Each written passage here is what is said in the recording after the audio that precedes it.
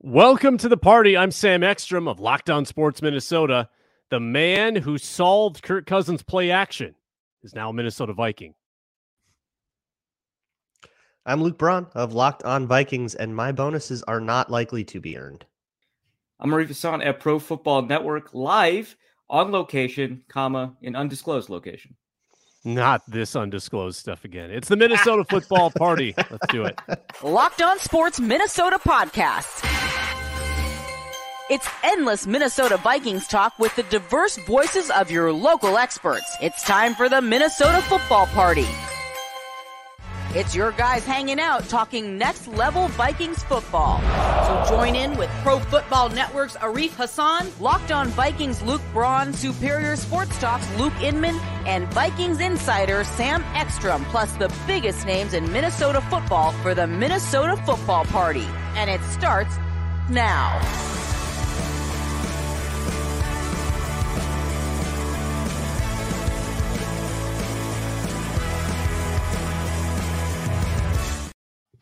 Welcome in. Happy Monday. It's the Minnesota football party on Locked On Sports Minnesota. I am Sam Ekstrom. That's Arif Hassan. That's Luke Braun of Locked On Vikings. So much to get to on today's show, including Dean Lowry signing with the Minnesota Vikings. What exactly is going on with Za'Darius Smith and Dalvin Cook? We're in a holding pattern right now with that news. And Adam Thielen has a new home. Plus, has the Vikings defense gotten better or worse in free agency? All of that and plenty more on today's Minnesota football party, which you can find as part of the Locked On Sports Minnesota family, which is available free wherever you get your podcasts. We're also on YouTube. Just subscribe to Locked On Sports Minnesota to get all of our videos, all of our shows, including Ron Johnson and Minnesota Sports Rankum. Gentlemen, before we get to our first topic today, we are brought to you by FanDuel, the official sportsbook of Locked On. Make every moment more with FanDuel. Check out FanDuel.com/Locked On to get started today. Where should we begin? How about the question that everybody is asking, Arif and Luke? What's up with Za'Darius? What's up with Dalvin? These are the two names that we've had circled. We waited for the Friday news dump. We said, well, the Vikings always do this. They drop the bad news on Fridays. Za'Darius has these guarantees that are kicking in today. Today's the day. Radio silence. We hear nothing. Dean Lowry signed. That was something. The Vikings added money to their books, but they did not make the move that we all expected. So Braun, let's start with you. Translate for us. Za'Darius remains a Viking. Dalvin remains a Viking. What's up? Yeah, so Friday it was, right, was the day that a bunch of money locked in for Za'Darius Smith just became guaranteed salary, which doesn't preclude any options. The Vikings technically could still cut Za'Darius Smith, but if they were going to, you would think that if it was hey, we'll get a new extension done or we'll cut you, you would probably want to resolve that one way or another before that deadline, because now cutting him is that much less efficient. It also, it like slightly changes trade negotiations, maybe in favor of the Vikings, because now teams can't come and say, well, we're not going to pay you any draft picks. You might just cut them anyways. Well, now that's less likely. So that leverage kind of is changed a little bit. But on the other hand, you're trading a contract with more guaranteed salary. So it just kind of changes stuff. But I would say Za'Darius Smith getting cut is just like a good bit less likely. And trading him and or working out something that he's a little bit more satisfied with are both much more likely options. The thing about this is it doesn't really have to be urgently resolved until that extension, like they need whatever 2023 cap space that extension would create, if it even would create any. Maybe they give him like a pay raise and maybe it costs more money, and that's something you can kind of handle. You can do that in June if you wanted to. So I don't know if that's like an urgent matter. And then with Dalvin Cook, I wonder if there is a holdup with him like recovering from that shoulder surgery with a trade. Maybe teams want him to be a little healthier before they actually process that. But that's a total wild guess. I don't know what the holdup with that is, or maybe everybody's just waiting for the draft. There's a lot of good running backs in the draft who would trade for Dalvin Cook when you can get somebody that you like plenty in the 4th round of the draft, right? And then maybe a team strikes out there, and then we process a trade like this again in June. Those are, I guess, my guesses for what the holdup on stuff is. But the Vikings do have to make more cap space just to process everything that they've announced, everything that's been reported. If you tally it all up with pay cuts and all of that stuff, they are 2 to 3 million, depending on some little contract details that we don't have, 2 to 3 million over if they process everything, which they haven't yet, and they won't be able to until they clear other cap space. So like something's got to give here. Yeah, no doubt. It always felt to me like it was a trade that was going to be the end of Za'Darius Smith. I think the Vikings would probably assume that there's some value in an asset like that to get something back. It's not a post-June 1 thing. The post-June 1 it's a negligible difference. They're not going to make him a camp cut. They're not going to bring him in to do that charade. So I think that they're probably waiting for whatever to formulate on the trade market comes together. Arif, do you have any opinions on this? Yeah, I think that the idea that the guaranteed locking in, I thought that was kind of broken from the start, the idea that would create a deadline on the Za'Darius Smith trade. I will say one thing to kind of keep in mind is that from my understanding, the guarantee that locks in is essentially a roster bonus. So it doesn't get paid out right away, which means that a structure change in his contract, which converts maybe a roster bonus to a signing guarantee, is still, or a signing bonus, is still absolutely on the table as a means of both providing him more cash up front and reducing the amount of cap hit this year, right? And so the fact that it hasn't been paid out, in fact, I actually don't think from an accounting perspective it matters whether the money is physically in his bank account, but the fact that it is locked in as guaranteed doesn't change your capacity to convert guarantees into signing bonus, right? And so it is still as possible as before to restructure. It's just the nature of the options available to you. Those options have narrowed, but I don't think they would have substantially changed from if they wanted to change, a way that they would restructure him, right? And so the only thing is, obviously, if they restructure him, it is pretty untenable to trade him because then you take a dead money hit, essentially, if you extend him with a signing bonus and then trade him. But trading is still on the block. I think that you probably have to ask for a little bit more because you're taking on more guaranteed money, but trading is still on the block. Restructuring is still on the block. I kind of we don't have a real reason why he wanted to be released, right? Like we didn't get that, right? He wanted to play the market according to Darren Wolfson. Okay. Which makes sense. He's got not that much money and none of it's guaranteed. So, I mean, I don't want to be anti-labor or anything like that, but he did kind of sign up for this, right? He's had to sign the prove it deal. Yeah, he had to sign the prove it deal because of his back. He played all the games, he hit all his incentives, and I think he wanted to go back to the table. And I think he just assumed that the Vikings wouldn't want to, and the Vikings were like, "Wait, no, we're cool with that. Let's talk later." Right? Yeah. My guess is that he's going to get his money this year somehow. So that's not a concern to me. The Dalvin Cook thing, it would not shock me if that happened during or after the draft. I mean, sometimes these just happen during and after the draft. Interesting. Is it possible that with all the noise around Za'Darius, that it's all been a red herring, and the guy we should really be looking at is Danielle Hunter? Because Danielle Hunter is in just as precarious a spot contractually. He's certainly such an awkward contract to trade. You have to post-June it, and you take a lot of dead money, and the only reason you post-June it is to split that money up so that Danielle Hunter doesn't become more expensive in 2023. And if you post-June it, the cap space you clear from post-June it doesn't actually arrive until June 1st. Yeah. So it's tough to work with. And the rest aren't you probably so you're probably trading with the team that would be interested in extension. Does that alleviate some of the untradeability of that contract? No, not because for the you. team has to commit. Not for you.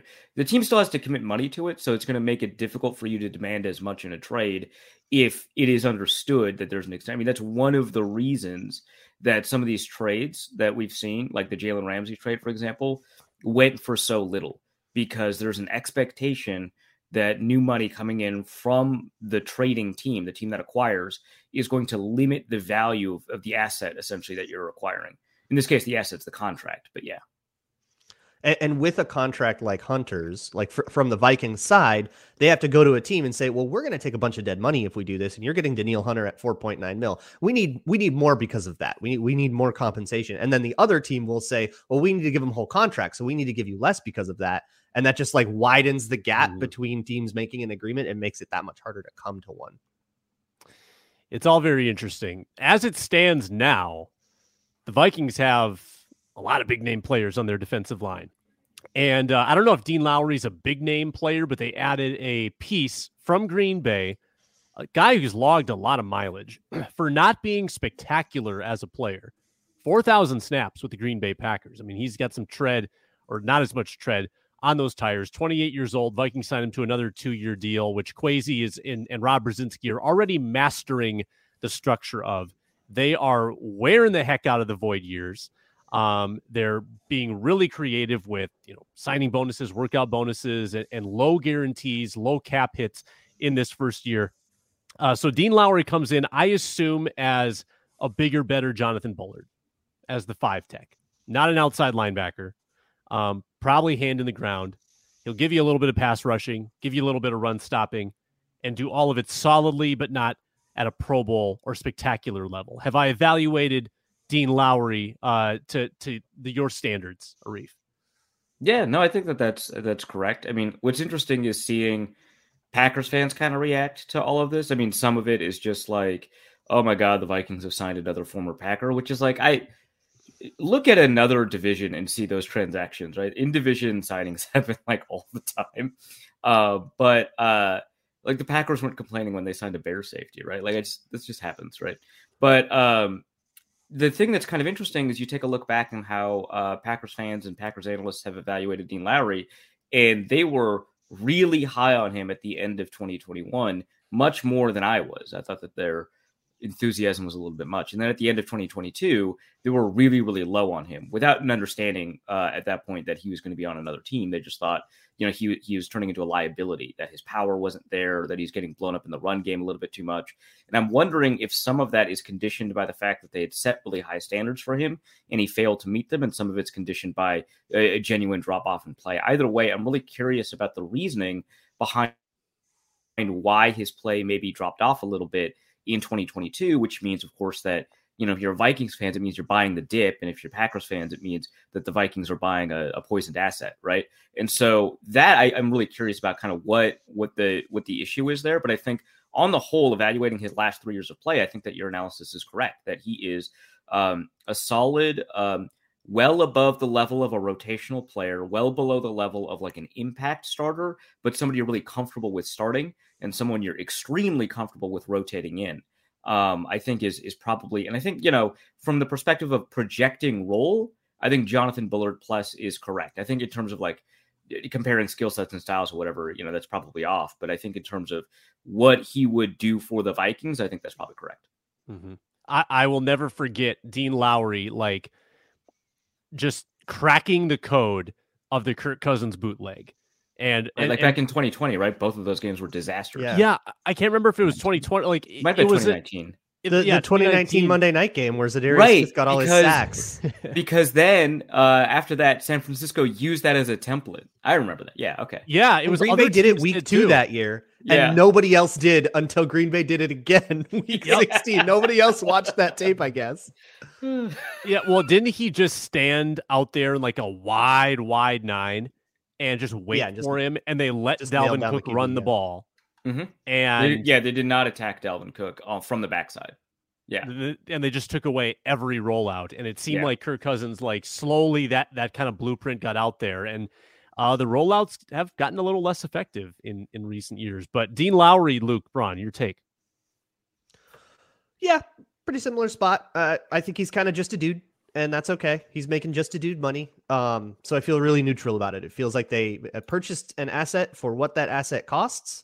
And I don't I see people calling him a Dalvin Tomlinson replacement. I think that expects far too much of him. And I still think that defensive tackle is a need. I think the Vikings, I would love for them to get one more inarguably kind of every down starting quality guy up there. I think Harrison Phillips, Kyrie's Tonga, and Dean Lowry isn't quite good enough. I want one more body to sort of either create a rotation, create a competition.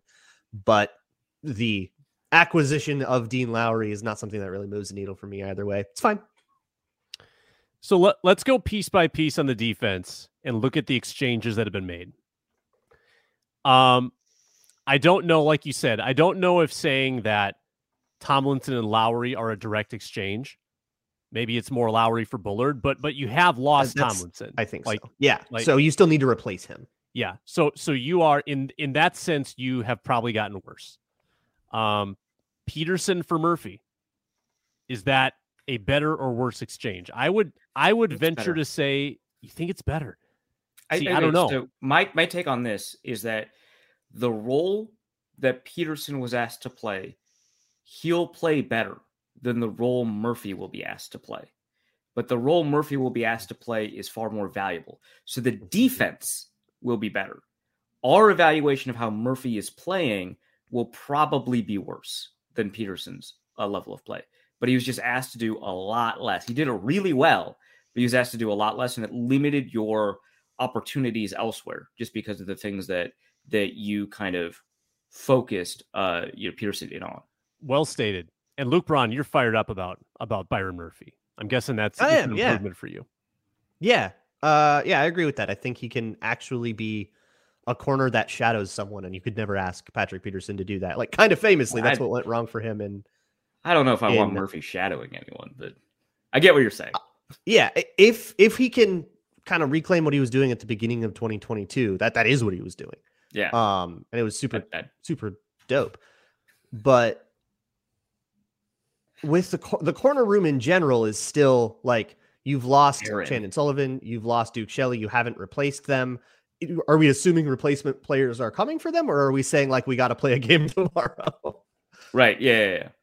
It's a good question. Duke Shelley's still on the market, right? Yeah. I didn't miss anything. Okay. No. He didn't sign with anybody. It's just right now he's not on the roster, so we're projecting essentially he's not in the room, right? Yeah. So, that's fair. Or are we projecting as sort of, we get a whoever and call right? Like if we fill out the cornerback room with a bunch of replacement level players, is the defense better or worse? Or are we projecting, like, say, a draft pick there, right? Well, let's put names to it. Dantzler and Shelley out, Evans and Booth in. I think that's worse. Because they were there before. Worse. Yeah, that sucks. Not they suck. I mean, they could use some work, but that question sucks. Not again, Sam, not an insult to you. It's difficult to untangle all of the elements of this question because we're supposed to project, improvement for rookies. I did like what I saw from Evans in a very small sample. And it was more, I liked what that projects to than I liked his level of performance, right? I like how he played and what that should look like going forward. But again, small sample. So is the defense better? Probably not, but it's not like Dantzler was killing it. And I don't want to be overconfident with the really high level of play that Duke Shelley, put together, because I've seen, small sample cornerbacks do really well and then fall off, especially with the size speed profile that Duke Shelley has. So would the defense be better next year if it was Duke Shelley and Cameron Dantzler starting next year instead of a Caleb Evans and Andrew Booth starting next year? Probably not. But compared to how they played last year versus how I project this group to play next year, also probably not, if that makes sense. Unquestionably, the best exchange that's been made here was Donatel for Flores. And with Flores, they're hoping that framework can yield maximum results out of players that most of them are projecting. Like Murphy is a projection. Asamoah is a projection. Booth and Evans are projections. Someone like Lowry, that I think that's more so what you're going to get. Like Kendricks for Asamoah, that's certainly a worse team on paper based on priors, but Asamoah projecting forward, I think you like that exchange, especially when you take into account money, but it probably makes them a worse team on paper next year, potentially. Yeah, and it I guess depends on how you feel about specifically the 2022 version of Kendricks, because our opinion of Kendricks has a lot of priors going into it, and 2022 probably doesn't influence that opinion as much. I don't think it should. But if you're just taking 2022, that's a worse asset, but I still think you're getting worse by cutting him and not replacing him by anybody but the rookie who was already on the roster. This is a stupid question. Was Kendricks green dot last year? Yeah. So who's green dot now? Hicks? Might be Asamoah. I would imagine it's Hicks. I'm guessing Hicks. Yeah. Take it off the rookie's plate or the second year guy's plate, probably. Yeah. That's probably the thought process behind it. So I feel like, in summary, there is a very pessimistic viewpoint that if you want to be glass half empty, you can look at this restructured defense and say, well, they got worse here, they got worse here, they got worse here. The improvement is all theoretical.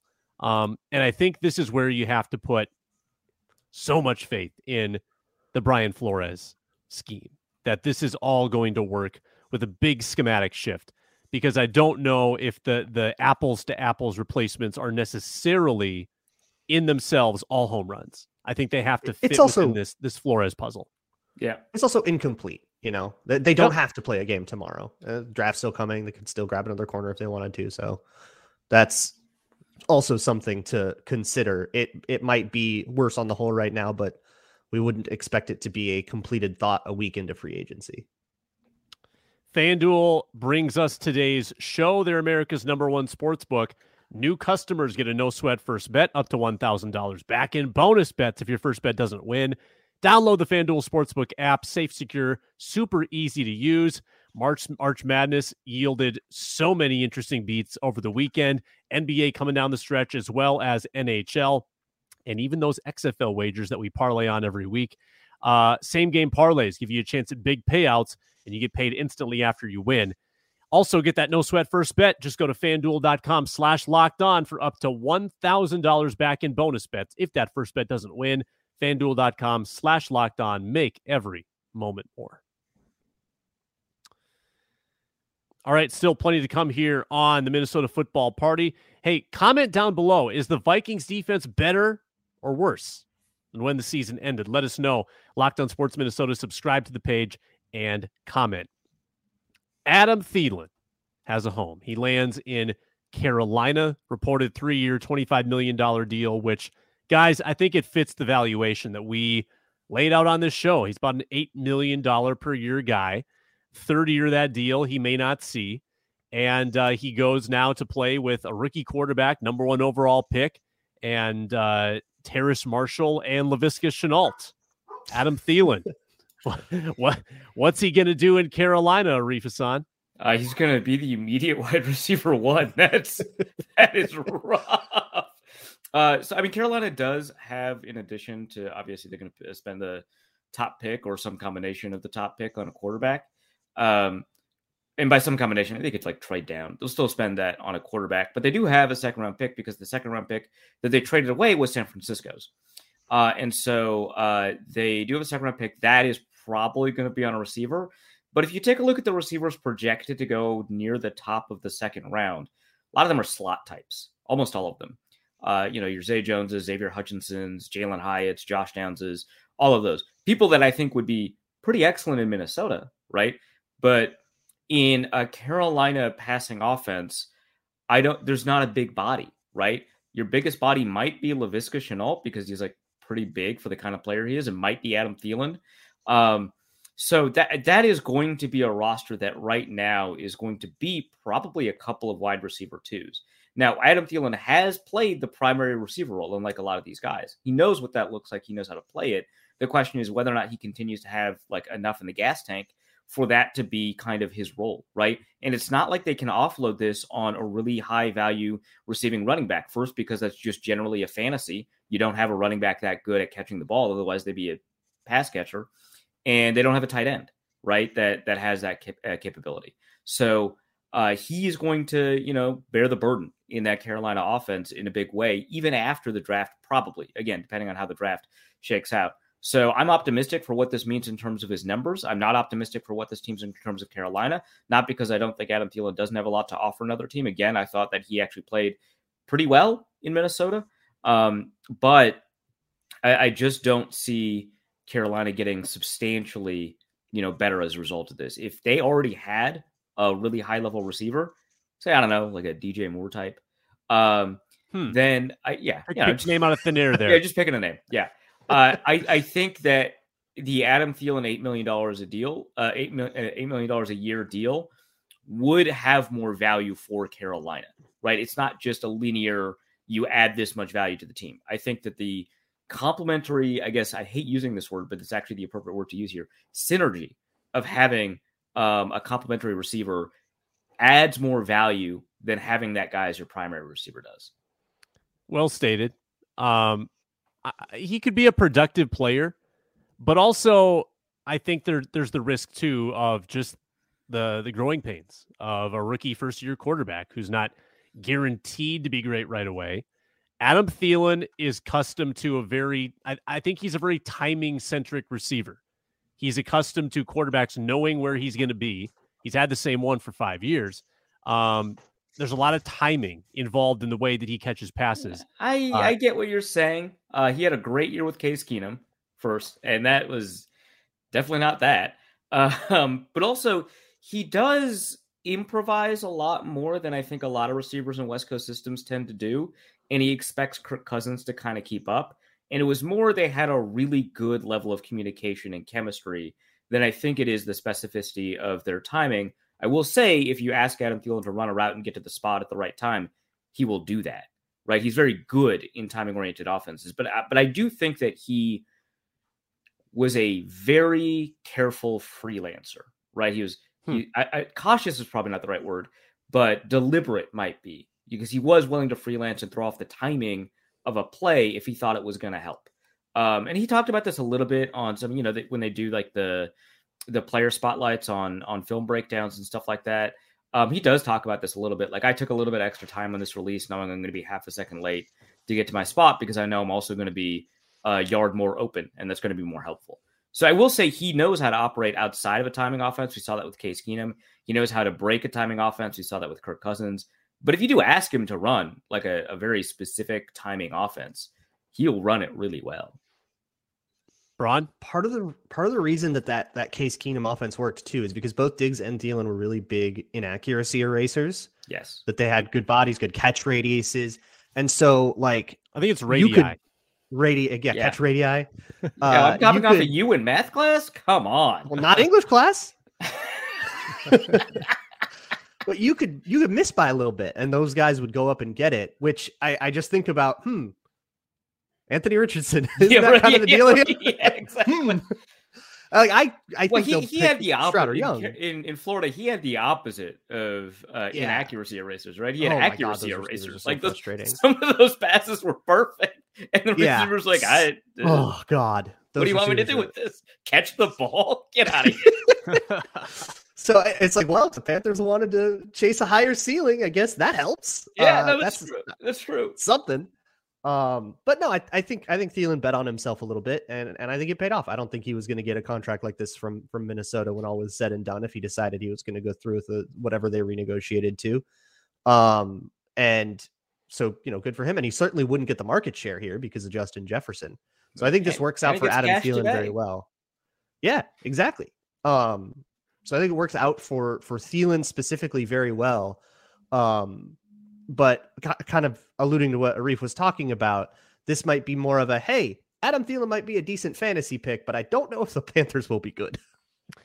One could see a scenario, too, where the Panthers do find a wide receiver pretty highly in the draft, and then Adam Thielen is asked to be the mentor to him that he was to Justin Jefferson. And that was an easier sell with JJ because he was coming from a position of strength. Diggs was gone. He was the top dog. No one knew Justin Jefferson was a Hall of Fame talent. And now Thielen, already feeling like he was sort of spurned by Minnesota, may ask to be in that position again and watch somebody ascend past him on the depth chart that the team has a lot more invested in. These are the things that happen when you're in your 30s and you're toward the end of your career. Like, unsavory things happen. So my best to him. I hope that he fends off those young receivers and does well for them for a couple of years here. But it is hard for me to see like this being a long, happy, flourishing marriage with Thielen and the Panthers where there's wins and he's the new star. I think he'll be a piece. Well, okay, so if Thielen somehow makes Laviska Shenault like a good receiver, right? He takes Laviska under his wing and Laviska actually becomes a good receiver. If he brings along a rookie and he helped bring along Justin Jefferson, you got to make him a wide receivers coach after he retires. Oh my God, yeah. For sure. Yeah.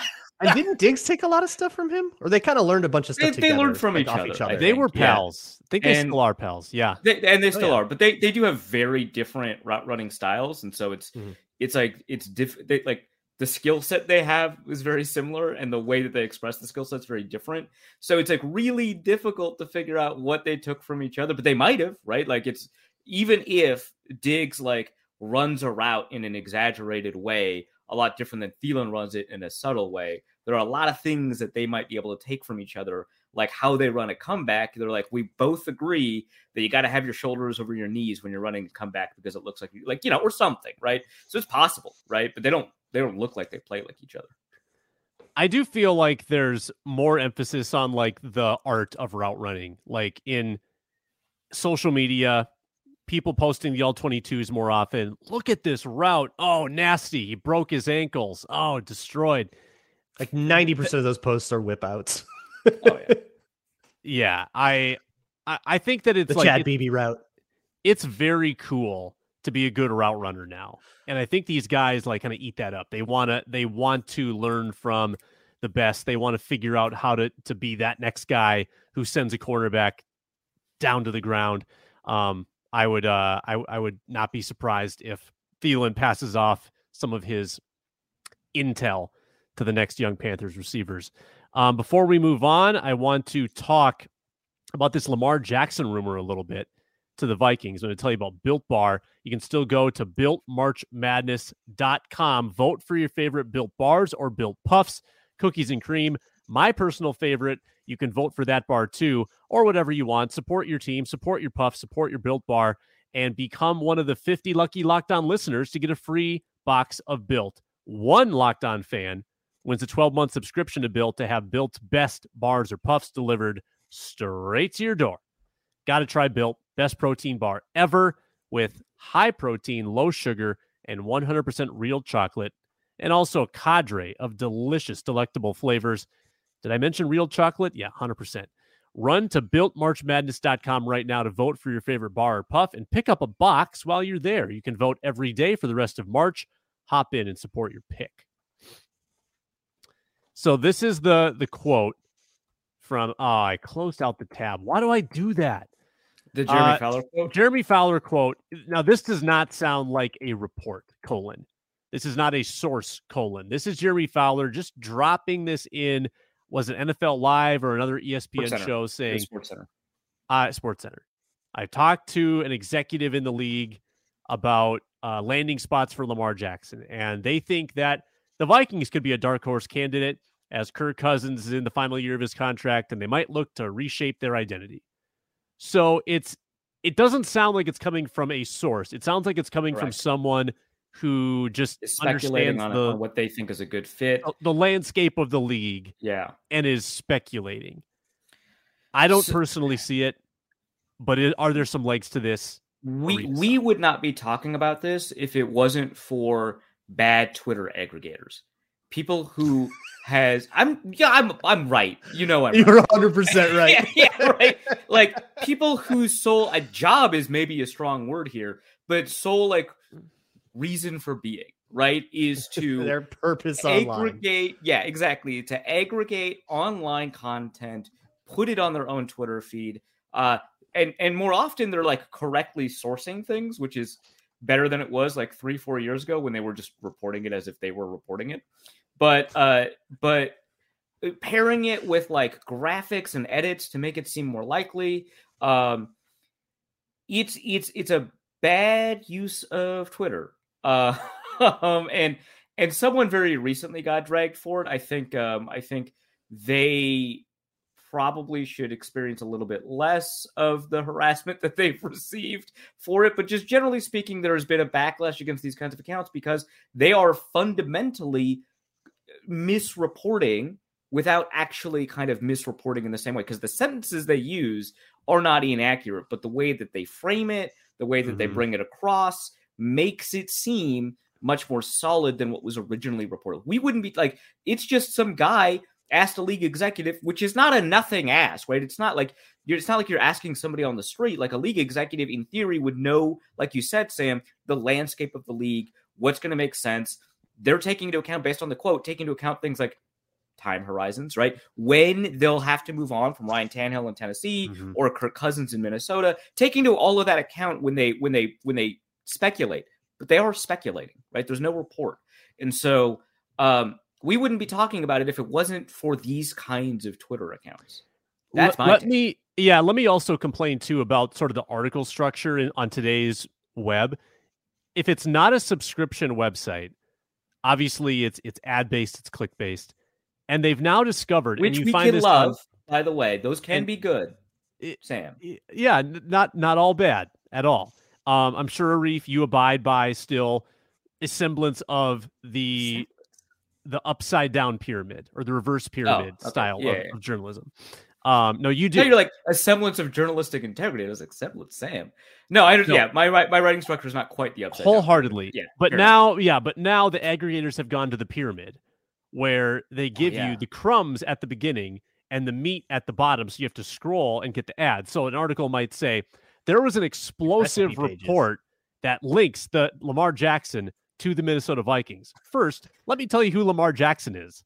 Lamar Jackson went to Louisville and then was drafted by the Baltimore Ravens. We need you to stay on our page for more than 45 seconds. That's exactly how these are written. God.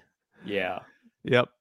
So Luke Braun, safe to say we can expect some photoshops of Lamar Jackson already seen him in purple.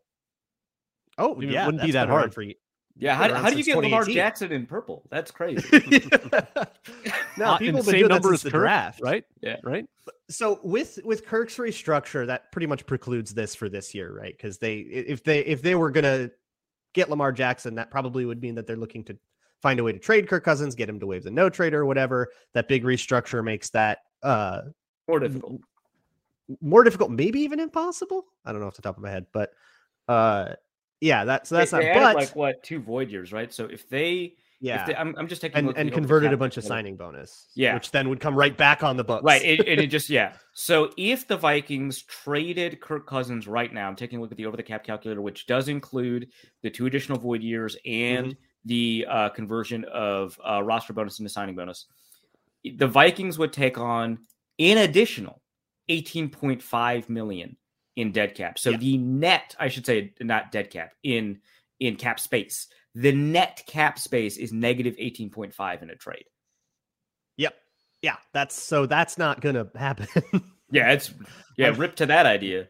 Yeah, nope. But next year, hey, look, Lamar Jackson. When the Ravens tag him again. If he plays on that tag, maybe they don't want to tag him again. Maybe the year goes belly up because he's really upset at the organization, and that is a recipe for failure as a team. Maybe things go belly up. Maybe they don't tag him again. Maybe he hits the market a little better. Maybe they non-exclusive tag him again, and we can have this same conversation, but this time without a quarterback on the books. So when Kirk Cousins was tagged twice in a row, first it was a non-exclusive tag, and then it was the exclusive tag. So that's something to keep in mind. It's possible that the Ravens do that.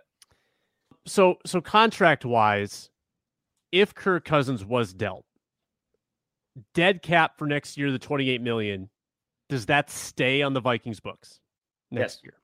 Okay, hits us this year instead of next year. This year. Yeah. So because that all accelerates into the year that they're traded. If he's traded after June 1st, it does create a net cap savings over the next 2 years. It would be a net gain of $10 million in cap space this year, which is probably not enough to accommodate a quarterback like Lamar Jackson. Unless the structure is crazy. And then next year stays the same, right? And the next year, it's like 18 point. Well, no, it's still 28.5. I think it's less 10. So the net savings is 18.25. Okay, I have another cap question. If you guys are willing to indulge me, Jamar Jefferson. Who is that? Justin Jefferson's extension. Jamar Jefferson is a player. I think he is. Yeah. Was he a former Viking? No, he's a Lions running back. Okay, I was right. Oh, okay, nice. So can they introduce that extension and add $0 to the cap this year? Or would the signing bonus proration start this year, or can they delay that? Well, they technically don't need to have a signing bonus, but that would be what it would take. And that's probably not the case. I don't think they can manipulate this year's cap number with an extension. I don't. Well, they would add to it if they gave him a signing bonus. Well, I'm saying, yeah, because it's very low right now. I'm saying, can they avoid adding to it? Oh, assuming that they need to extend. Just don't do a signing bonus. Okay, but you have to get Justin Jefferson to agree. You can do. So this actually happens fairly often with rookie contracts. You can do a signing bonus, and it doesn't hit you this year because it comes into effect the next year. Oh, because it comes into effect like on the New Year's of the deal. Yeah. That makes sense. So yeah, you can extend. Yeah. You actually, it's near impossible to change this year's cap number. So yeah, you could do an extension without hurting this year's cap because it's hard to do anything to this year's cap for the Justin Jefferson contract. And then TJ Hawkinson, that's the other domino.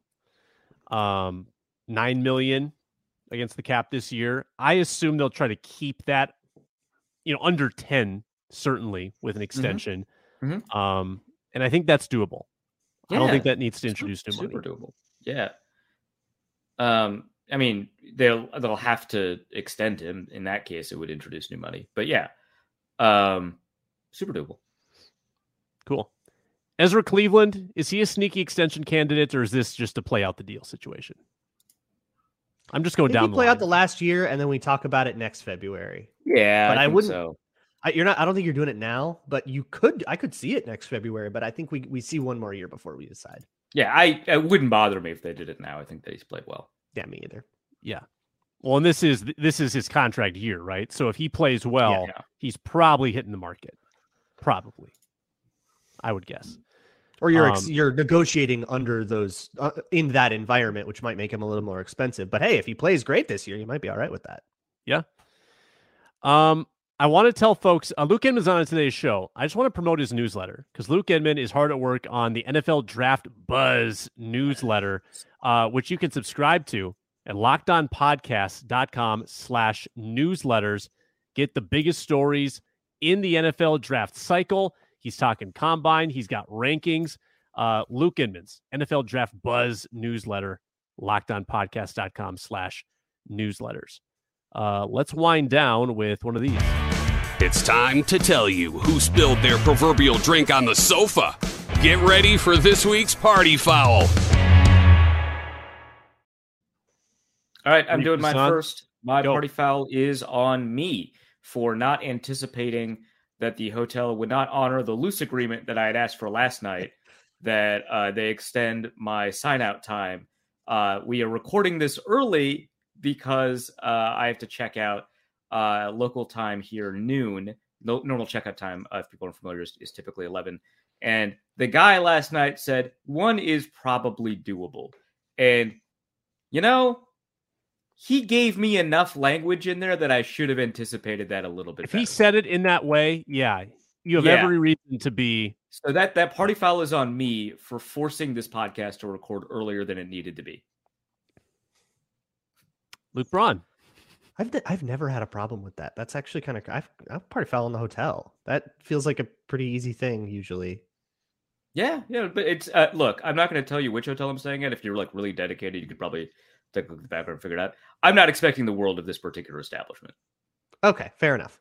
My party foul goes to FAU basketball player Elijah Martin, who at the end of their game against Fairleigh Dickinson goes for a celebratory. They had won the game. The clock was going out. Goes for a celebratory 360 dunk. Everybody's talking about how it's unclassy and unsportsmanlike. I actually don't care about going for the dunk. You're young. Yeah. You're having the time of your life. You're winning a game in the March Madness. At the tournament. Go ham. It's your one-shining moment. Right? You got to make the dunk, dude. He whiffs did he miss the dunk. The dunk? It goes... Horribly, he missed the dunk. Dude, you got to make the dunk. Do you know that costs the over? That's for some bettors. Really? Oh, that that's why costs everyone's the so over. mad, huh? Oh, yeah. Well, that's beautiful, actually. Like, I mean, and you're probably lucky that they even attempted a shot, right? Like, you assume if you're an over better, you're lucky that they goes in for the dunk. Gravy. And then missed. That would have been a worse beat than the TCU one. Oh, my goodness. That's so juicy. That's so you gotta make it, man. Hit the dunk. You've got the. I'm surprised because you often have wrong takes, but you've got the correct take here. We should not be castigating the kid for attempting it. But the thing is, when you're there, you are cashing a check, right? Like it is a bigger risk to do something like that at the end of a game. I don't know, morally speaking. And now the check is bounced. It is, you are now liable for a lot more than if you'd done nothing at all. So yeah, I agree that he magnified the stakes and failed to meet them. He took a swing. I get it, but now you got to get clowned on. You missed the dunk. That's it. Arif, you've made it through 46 minutes of this recording, and you've yet to brag about where you stand in the pool. Do you know where you stand in the pool? Yeah, I'm fourth, I think, in the Ron Johnson tournament, and I've got the highest maximum points available to me out of anybody. You have your entire Princeton. Final Four intact. Yeah, I got my entire Final Four. I had a good chunk of my Elite Eight. Thanks, Purdue. But but I still probably have... helps you, though. It does. Yeah, that helps me. Yeah. Which I think this is I think people think about brackets the wrong way, for sure. Yeah. I probably did this on the last show. Oh, my bracket's buzzed, but everyone's bracket's busted. Pool, the only goal is to have the least busted bracket, right? Yeah, and so if you don't have Purdue advancing to the championship game, or the Purdue losing is great for you, right? So I only it's all about right Final now. Four retention, which you have done. So I've got the maximum available points to me. I've got the fourth most points. This is not a great round for me right now in terms of points I'm scoring right now. But the teams that are losing are not teams I had in my Final Four and advancing very far. So it's fine. I could have used some different resolutions in the Tennessee's, Dukes, Louisiana's portion of that bracket. That one's pretty rough, but whatever. That part of the bracket is destroyed for me either way. Go Spartans. Same. I actually have them in the Final Four as well. Okay. Yeah. I've also got I've got UCLA and Houston on the other I've got Connecticut and Houston. So that's to me is the difference there. You have Texas. I have Texas? Oh, yeah. Texas. Go Longhorns. Houston. Yeah. Longhorns, right? Yeah. Within the same state. Luke Braun, not quite as rosy an outcome for you. Am I in dead last? 56th of 64. Ah, not last. That's Garrett Bradbury type stuff, huh? Oh, it's so bad. Luke Braun, you have exactly one Final Four team left and no finalists. Who's his Final Four team? Is it Bama? Houston. Oh, okay. Yeah. Houston, Texas, I had Arizona in the Final Four. And I had Purdue and Kansas in the final. I got really owned by that. I also had Marquette in the Elite Eight and Virginia in the Elite Eight. They're out. I respect the gamble to put Marquette there, but the rest... A conscious thing I absolutely did on purpose, knowing it was risky. Yep. Okay, so here's the thing. Sam, the reason I haven't bragged, and you know me, I am very braggadocious. I'm very proud of my successes and blind to my failures, right? That's who I am. It's easy to be blind to your failures when you don't have very many, of course. But the reason I haven't been bragging about this is because I have no idea what's happening in college basketball. Remember, Luke, earlier this segment, Luke explained to me what happened in a critical game. And I was like, oh, did he miss? There's a 16 seed playing in the round of 32. It was dope. Yeah, that's crazy. He missed? Wild. Tell me more. Right? Like, I don't know what's going on. I picked teams based off of hey, man, when I was in high school, this team was pretty good.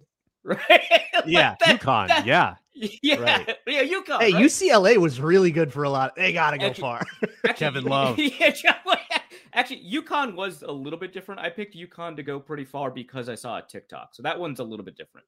Okay. I'll count that. Well informed on that one. You did your research. Yeah. Otherwise, the only reason I picked Princeton was because of Kwesi. Wait, do you have that? Did you have them winning again? No. It's actually very unfortunate because you had Missouri in the Elite Eight and they drew a 15 seed and could have easily been in the Sweet 16 and then they lost. Yeah. I should have trusted Kwesi's Tigers a little bit more. Yeah, man. And Ziggy Wilf's Fairleigh Dickinson Knights, right? Or was it the other Wilf? One of the Wilfs went to the school at the 16 seed. Wow. Yeah. How are the Wilfs not funding that program a little better? They don't have a band. They don't have like a full-time media relations. I saw the Dayton band showed up and they bought like Party City plastic swords. That rules. That's the most college basketball. I love that. That's great. That's the stuff that's good about the tournament.